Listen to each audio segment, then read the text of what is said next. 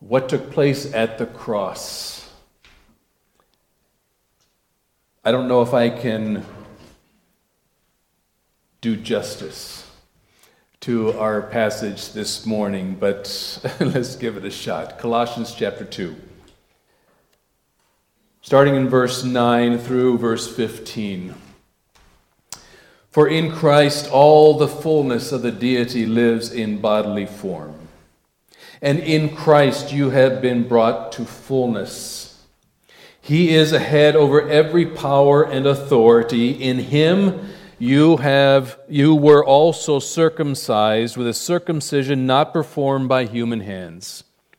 Your whole self, ruled by the flesh, was put off when you were circumcised by Christ, having been buried with him in baptism, in which you were also raised with him through your faith in the working of God, who raised him from the dead. When you were dead in your sins and in the uncircumcision of your flesh, God made you alive with Christ. That's Easter. He forgave us all our sins, having canceled the charge of our legal indebtedness, which stood against us and condemned us. He has taken it away, nailing it to the cross. And having disarmed the powers and authorities, he made a public spectacle of them, triumphing over them by the cross. Father, open our eyes, open our minds, open our hearts. Stretch us this morning, giving us a greater understanding of what was accomplished at the cross. Last week we began looking at how we are complete in Christ. We mentioned how because of the fall of man through sin way back in Genesis, every person starts out incomplete. They are spiritually incomplete because they are totally out of fellowship with God. They are morally incomplete because they have no true standard of conduct. They have no North Pole, if you will. They are mentally incomplete because they're incapable of knowing the truth. But when we acknowledge Jesus Christ as Lord and receive Him into our lives, we become spiritually complete because we now have fellowship with the Father. We now are morally complete because we now have a standard and the power of the Holy Spirit to live by that standard and be obedient to it. And we are mentally complete because we now have the Holy Spirit living in us who leads us into all truth. That's what being in Christ accomplishes.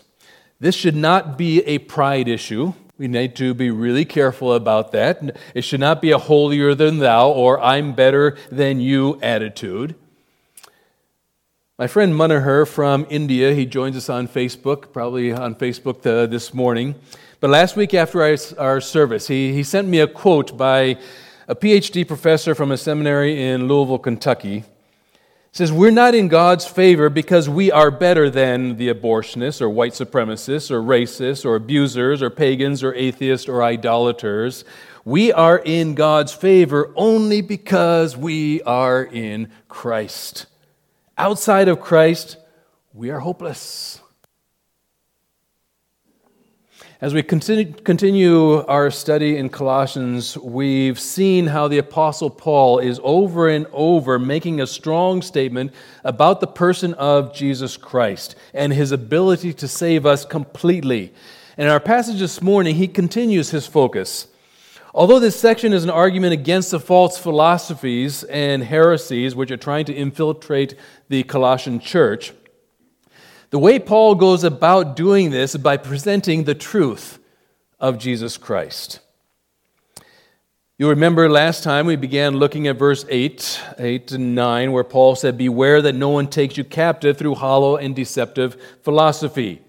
And as he digs into this, he gets into this concept of who Christ is and what Christ can do and what He has done. He says you don't need any human philosophy. You don't need any human wisdom.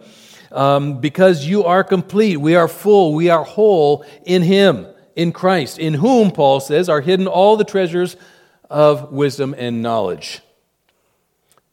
Jesus is in the business of doing things completely. Remember in our study in Matthew, and no doubt as you've read through the other Gospels as well, when Jesus touched someone to make them well, he did it completely. He gave them whole. He made them whole. The man with a withered hand and arm, he unwithered it to full strength. The man born blind, complete sight, probably 20/20 vision. The crippled man for years was able to pick up his mat and walk away, full strength.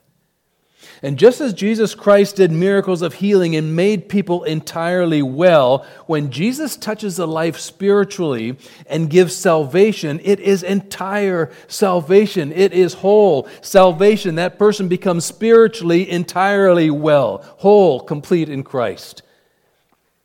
That's Paul's whole point here. He's trying to say to these people, look, when you received Christ, you were made whole. You don't need human philosophy. You don't need Jewish legalism. You don't need pagan mysticism. In the same way, when we receive Christ and His salvation, we too are made whole, and that's his point. How's that possible? Well, Paul says in 2 Corinthians 5:17, therefore, if any man be in Christ, he is a new creature. Old things are passed away. Those are very important words, which we're going to be seeing in a moment. Behold, all things have become new. And Peter makes an amazing statement in 2 Peter chapter 1, verse 3. His divine power has given us everything we need for a godly life. So how do we get it? Through our knowledge of Him who called us. Well, when do we come to know Christ? It's at conversion, at salvation. Then when do we get everything we need for a godly life? The moment we believe in Christ. We've got it all. We don't need legalism. We don't need asceticism or mysticism or human philosophy.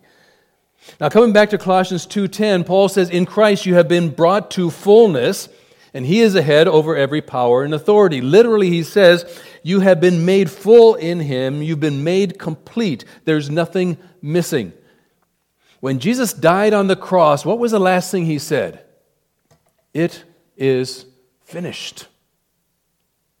And when He said that, He meant it not only in terms of all that I came to do, that I was sent to do, it's finished, but it's also in terms of accomplishing the fullness of salvation by what He did for us. It's finished. No more to be added. You're saying, okay, Pastor, got it. We're complete in Christ. What does that mean? So glad you asked. Because interestingly enough, that's exactly where Paul goes in the next few verses that we're going to be looking at this morning. He shows us three ways in which we are complete in Christ. We have complete salvation, we have complete forgiveness, and we have complete victory. First, Paul says salvation is complete in verses 11 and 12. He says, in Him you were also circumcised with a circumcision not performed by human hands. Your whole self, ruled by the flesh, was put off when you were circumcised by Christ, having been buried with Him in baptism, in which you were also raised with Him through your faith in the working of God, who raised Him from the dead. This is an amazing passage, and we're going to spend most of our time on these couple verses here this morning. Paul starts by hitting on the topic of circumcision, because that was a big deal all the way through the New Testament. That was one of the biggest things that the false teachers kept trying to impose on people. If you're going to be saved, if you're going to be a follower of Jesus Christ, then you've got to be circumcised to prove it. But what they failed to understand was that the act of circumcision in the Old Testament was only a sign. It was a symbol of what was to come, of what Christ was going to accomplish when He came. In the Old Testament, the surgical process of circumcision, the cutting away of or the giving up a part of the physical body, indicated that you were part of God's people. That small piece of flesh that was cut off would be put aside and would wither and die. And with that in mind, listen again to what Paul says happens in the completeness of Christ. In him you were also circumcised with a circumcision not performed by human hands. Your whole self, ruled by the flesh, was put off when you were circumcised by Christ. Let's stop there just a minute. This is not a surgical operation. This is a spiritual operation. What's he saying? It's not only a piece of flesh that is cut off. It's your whole self, ruled by the flesh, that was put off when you were circumcised by Christ. What's he saying there? What is your whole self, ruled by flesh? That's our sinful nature. You see, before Christ, our sinful nature ruled because we were born that way. A person who is not transformed by the blood of Christ and the power of the Holy Spirit has no choice but to sin because they are ruled by the sinful nature. But when we confess Jesus as Lord, we receive a new nature. And our whole self, ruled by the flesh, was put off. Do you realize what Paul is saying here? Folks, our whole self has been put off, has been put to death. What is that? It's our sinful nature. And we have received a new nature. And with it, a new power, a new authority, a new life, and it's Christ. That's why Paul says in Romans chapter 6, verse 1 and 2, what shall we say then? Shall we go on sinning so that grace may increase? By no means. He's saying, are you crazy? Why? We are those who have died to sin. How can we live in it any longer? Folks, we no longer have to sin. We can't use the excuse, I couldn't help it, it's my nature. No, it's not. That's no longer our nature. We have a new nature. Galatians chapter 2, verse 20, Paul says, I, myself, my nature, my inner being, who I am as a person, I have been, past tense, crucified with Christ. It is no longer I, that inner me, that old me. It is no longer I who live, but Christ who lives in me. That's a mind-blowing concept. The problem that many believers have is grasping what that new nature really is and what's really happened to the old nature. And then availing themselves of the power and authority of that new nature. We all have the authority of Christ and all the power of the Holy Spirit at our disposal, and God says, use it. I gave you the victory. Put it into practice. Why does it say, be holy for as I am holy, if it's not possible? We are actually told how to be holy and to remain holy, and it's a battle that He expects us to fight. James chapter 4, verse 7 tells us, submit yourselves then to God. That's the key. That's a whole key to that passage. Total submission to God and to His Word. Submit yourselves then to God. Resist the devil, and he has to flee from you, and he will flee from you. Where do all the temptations and sin comes from? It's the old self and from Satan. We need to ask ourselves, how close am I to the Lord? How submitted am I to the Lord? That's a prerequisite of using all of that authority that He's given to us. But if we are submitted to the Lord, we can and need to resist the devil, and he will flee. He has to flee. I resist you. I resist this thought. I resist this desire. I resist this temptation. I resist this fear. In the name of the Lord Jesus Christ, leave me.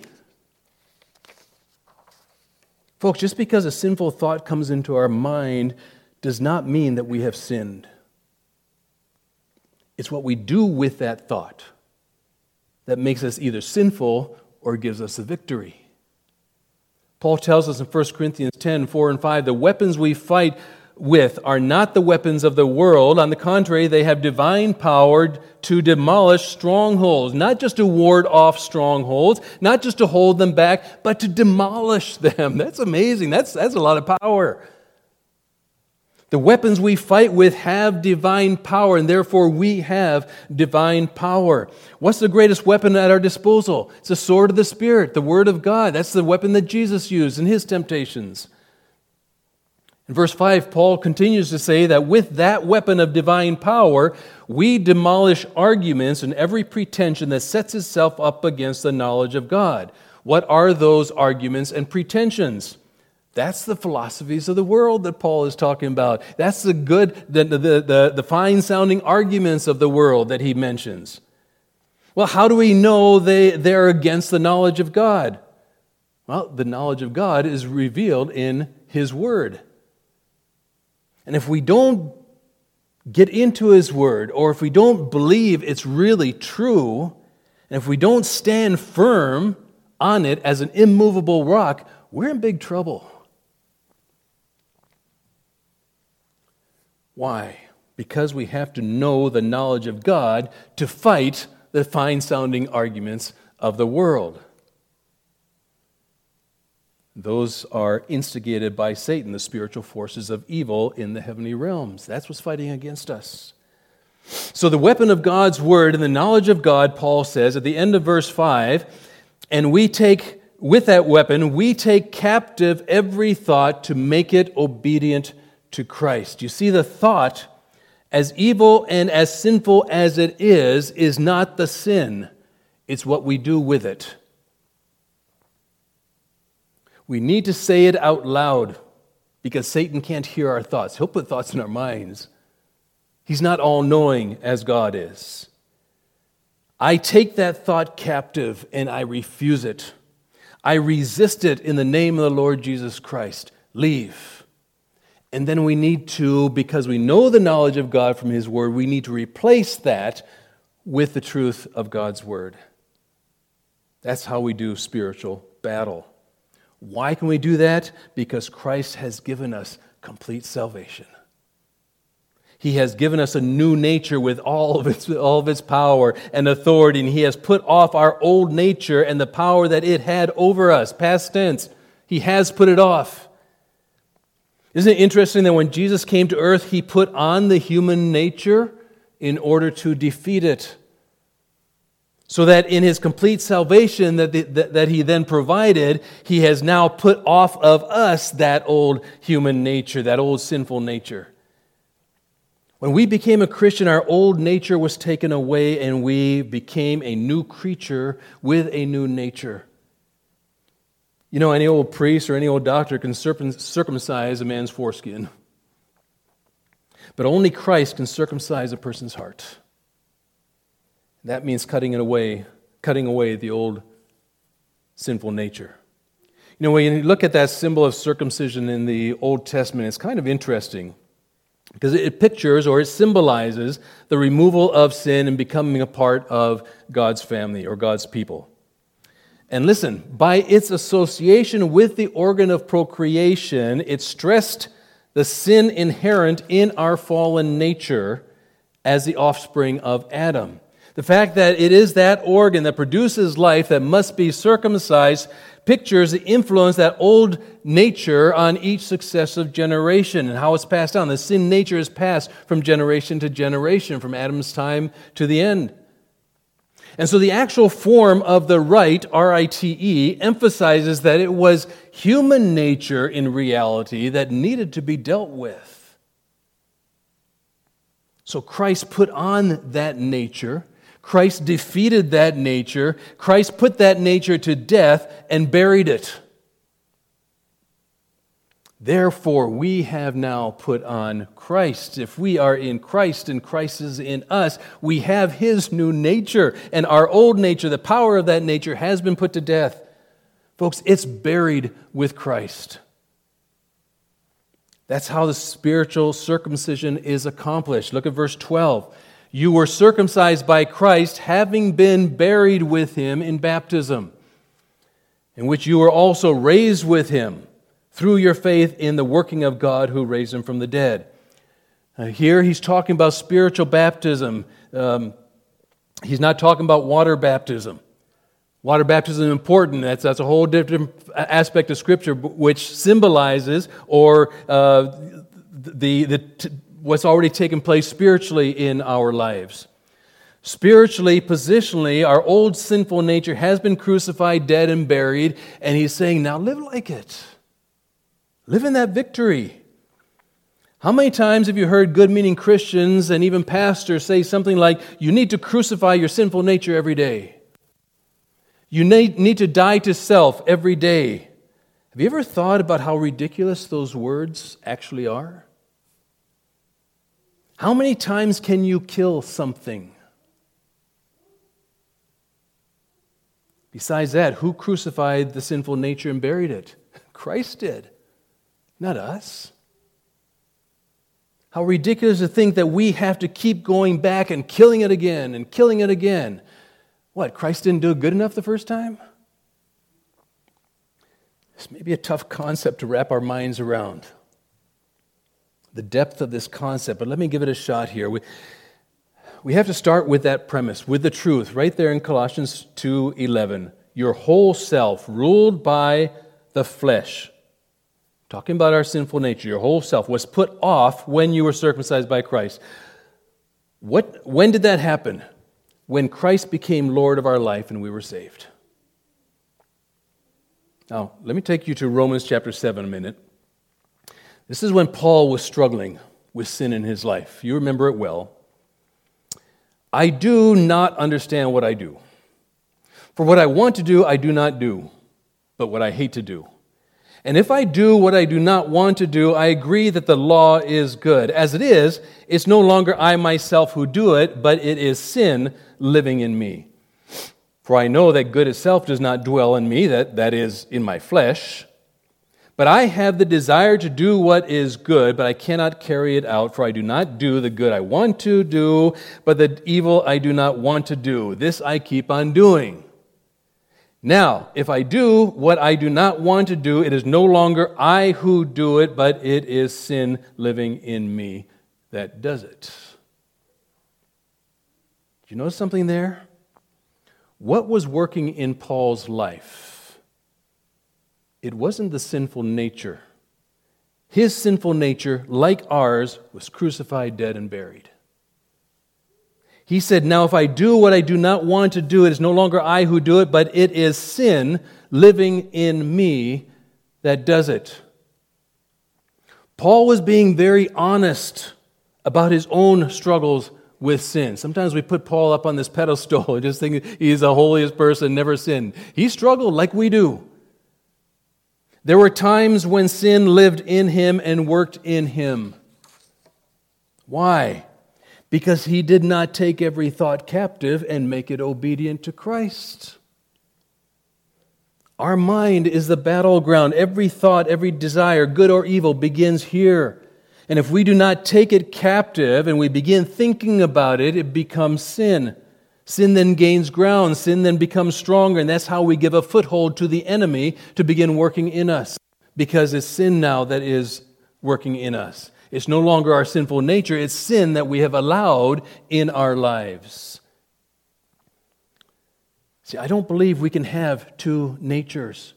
Only Christ had two natures, fully God, fully man. We have old bodies, corruptible. We have old minds, corruptible, both still susceptible to weakness and to the enemy if we allow it. That's why at the last trumpet, in the twinkling of an eye, these corruptible bodies will be raised incorruptible. Our souls have already changed. That's the resurrection that we've already had. Now we're waiting for our bodies to be changed, incorruptible, to join with the new nature that we have. Shall we go on sinning? Paul asks in Romans 6. No. We are those who have died to sin. How can we live it any longer? Do we really believe that? Do we believe that our sinful nature is dead? I have been crucified with Christ. Past tense, I have been crucified with Christ. It's no longer I who live, but Christ who lives in me. Because it's that new nature now that is alive in me. Why is it that I no longer live? Because my sinful nature died with Christ, and He has given me a new life, a new heart, a new nature, His nature. And therefore I live in Him, and He lives in me.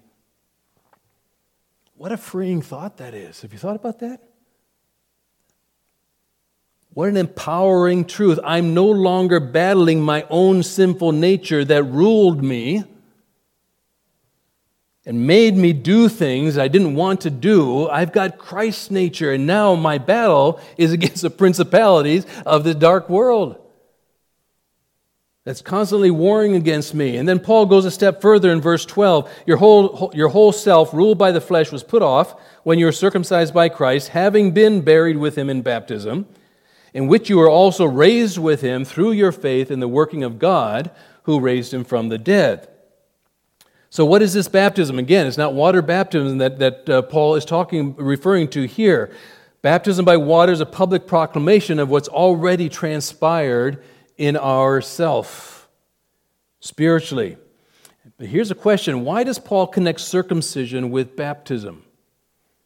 Is he just switching out one rite or one ritual with another? That can't be the answer, because Paul hates ritual just for the sake of ritual. And I got to pondering, what did they do with the foreskin after circumcision? Ever thought about that? Kind of bizarre thought. So I Googled it. The answer is really very simple. A mohel is the Jewish name for a ritual circumciser. A mohel usually buried them in the ground. Isn't that interesting? Do you see the connection?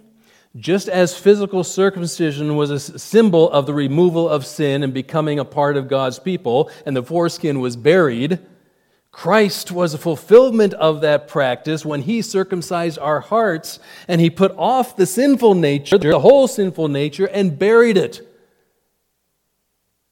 You only bury something that is dead. When I became a Christian, when you became a Christian, it's as if we were buried. We died, and then we rose again in new life with a new nature. Of course, that's what baptism signifies. We are so identified in faith with Him that we are in His death, we are in His burial, and we are in His resurrection. Amazing truth. And how's that done? Through your faith in the working of God who raised Him from the dead. Just as God raised Jesus, so He raised us from the dead when we believed in Christ. Your old life died and was buried, and you rose in new life. The word translated here as the working of God, is actually the Greek word for energy. That God's energy, God's resurrection power, God who raised Him from the dead, raises us from the dead, so that when we received Christ, we were buried, our old life dies, and we became alive with the energy and power of God. Listen, there are only two things you can be, right? Either dead or alive. Can't be both. Folks, we who believe in God's power, we who believe that God raised Jesus from the dead, have also been raised, past tense, with Him. Romans 10, 9 and 10 says, if you confess with your mouth that Jesus is Lord and believe in your heart that God raised Him from the dead, you will be saved. When we believe that and confess it with our mouth, our old life dies, is buried, and we rise in newness of life. It's a spiritual miracle. And do you know what we experience? The same power. The same power with which God raised Jesus from the dead. Part of Paul's prayer for us in Ephesians chapter 1, verse 19 and 20 was, I pray that you may know His incorruptibly great power for us who believe. We have it. He has given that to us. That power is the same as a mighty strength He exerted when He raised Christ from the dead and seated Him at His right hand in the heavenly realms. Listen to what Paul says in Romans 8, verse 9. You, however, are not in the realm of the flesh. Why? Because that's been put off, remember? It's been crucified, dead, buried. But you are in the realm of the Spirit, if indeed the Spirit of God lives in you. Because it's the Spirit that makes us alive in Christ. Back to our passage, your whole self, ruled by the flesh, was put off when you were circumcised by Christ, having been buried with him in baptism, in which you were also raised with him through your faith in the working or the energy or the power of God who raised him from the dead. Paul says in a different way in Romans chapter 6, verses 3 to 7. Listen, don't you know that all of us were baptized into Christ Jesus and baptized into his death? There it is again.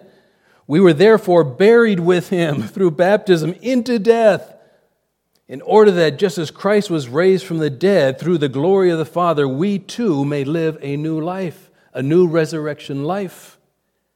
For if we have been united with him in death like his, we will certainly also be united with him in a resurrection like his. For we know that our old self was crucified with him, so that the body ruled by sin might be slightly altered to give some room for the new nature. That's not what he says at all. For we know that our old self was crucified with him, so that the body ruled by sin might be done away with. The word means to destroy, it means to abolish. That we should no longer be slaves to sin. Because anyone who has died has been set free from sin. The sinful nature makes us slaves to sin. So does that mean that we're never going to sin again? No. But we are free from the condemnation of it. Remember what Paul tells us in Romans 8, 1 and 2? Therefore, there is now no condemnation for those who are in Christ Jesus, because through Christ Jesus, the law of the Spirit who gives life has set you free from the law of sin and death. The wages of sin is death. That's condemnation. But Jesus paid the price by dying on the cross. At the cross, at the cross. Amazing what Jesus accomplished. Therefore, our old self and the condemnation of our sin was also buried with him. One more verse from Romans chapter 6. No, 2 verses. 10 and 11. The death Christ died, he died to sin once for all, but the life he lives to God. In the same way, count yourselves dead to sin, but alive to God in Christ Jesus. Count yourselves. Believe this truth. Wrap your mind around this truth. Stand firm on the truth. And with this truth, know and believe that you are dead to sin and alive to Christ. Being complete in Christ means that we have complete salvation. It's not just partial, it's complete. And with this truth of complete salvation, the last 2 points that we want to look at are really quite self-evident. Go quite quickly. With complete salvation comes complete forgiveness. Verses 13 and 14. When you were dead in your sins and in this uncircumcision of your flesh, before you confessed Jesus Christ as Lord, God made you alive with Christ. That corresponds with what Paul teaches in Ephesians 2:4. God, who is rich in mercy, made us alive with Christ even when we were dead in our transgressions. Now listen, he forgave us all our sins. Having canceled the charge of our legal indebtedness, which stood against us and condemned us, he has taken it away, nailing it to the cross. Notice the he and him in contrast to the you in these verses. When you were dead in your sins and in the uncircumcision of your flesh, what did Christ do? He forgave. He canceled the charge. He took the sin away. He nailed it to the cross. It's all him. Remember what Paul said in Romans 8:1, therefore there is now no condemnation for those who are in Christ Jesus? That's why. Well, what about the scriptures that say then that we have to confess sin? What's going on there? Why do we have to do that if he took them all away? Well, that's the difference between condemnation and consequences. The wages of sin is death, spiritual forever death. That's condemnation. Jesus paid those wages. He paid that price at the cross, so there is no longer any condemnation. That's off the table for us. The consequences of sin, however, often remain. What do I mean? Well, let's look at the flip side. What are some of the benefits of being righteous? We looked at some of these at our Bible study this last week. The prayer of a righteous man is powerful and effective. What happens if we're living in sin? For surely, O Lord, you bless the righteous. The light of the righteous shines brightly. What's going on when we're sinning? What are the consequences? The Lord hears the prayer of the righteous. The eyes of the Lord are on the righteous, and His ears are attentive to their cry. What the righteous desire will be granted. Tell the righteous it will be well with them, for they will enjoy the fruit of their deeds. And then one from the flip side, Psalm 66, verse 18, which says, as an example, if I had cherished sin in my heart, the Lord would not have listened. There are consequences to sin, not condemnation. There are consequences. That's why we are to keep short accounts. If we confess our sin, He is faithful and just and will forgive us our sins and purify us from all unrighteousness. And He will then make us righteous again in His sight because the sin is gone. And then what does He do with them? He removes them as far as the east is from the west. Complete forgiveness coming from complete salvation. And because of those two, we have complete victory. Verse 15, and having disarmed the powers and authorities. Who did that? Jesus. He made a public spectacle of them, triumphing over them where? At the cross. The Apostle Paul, like all of us, struggled and wrestled with sin, frustrated with that battle. But he found victory. Again, he says, what a wretched man I am. Who will rescue me from this body that is subject to death? Thanks be to God who delivers me through Jesus Christ our Lord. He turned the corner and counted himself dead to sin and alive in Christ. Sometimes I think we're our own worst enemy. And I think that in the minds of many Christians, God's word, God's truth is theoretical. Theoretically, we believe God's truth. It's easy to say, yes, I believe that. But the reality is, I just don't feel that's the way it is in my life. You see what just took place? We've allowed our feelings and emotions then to begin dictating the truth. And perhaps even reinterpreting the truth. That's so dangerous. We must count on, we must reckon, we must believe and stand firm on the truth and allow that truth then to dictate the emotions. That's actually exactly what Paul did here in that same passage. What a wretched man I am. Who will rescue me from this body that is subject to death? Emotions. He was allowing his emotions to get the better of him. Thanks be to God. Thanks be to God who delivers me through Jesus Christ our Lord. He put his emotions aside and came back and stood on the truth and got his focus back to where it ought to be, on Christ. Folks, we have victory in Christ. Death was the greatest and final weapon of Satan, and Jesus destroyed it at the cross. Death has been swallowed up in victory. Where, O death, is your victory? Where, O death, is your sting? The sting of death is sin, and the power of sin is the law. But thanks be to God. He gives us a victory through our Lord Jesus Christ. Thanks be to God. Thanks be to God. Why is he thanking God? Because it's his energy, it's his power that accomplished all this. It's his power that raised Jesus from the dead. And it's that same power, through the fullness of Christ, that has given us complete salvation, it's given us complete forgiveness, and it's given us complete victory. We are complete in Christ. And the question is, do we believe it? Paul says, count on it. Father, this morning, thank you for the victory that you have given to us. Sometimes we struggle, but in that struggle, we have victory. We can stand firm because we have all the authority in that new nature of Jesus Christ, which is working in us, and the power of God, which is working so powerfully in us. We can stand against the attacks of the enemy. We can ward off. We can refuse sin in our lives. And that's a continual battle. There are times that we mess up. There are times that we don't take a thought captive. We just allow it to ferment and spoil the truth in our minds and the rightness and the righteousness. And when we act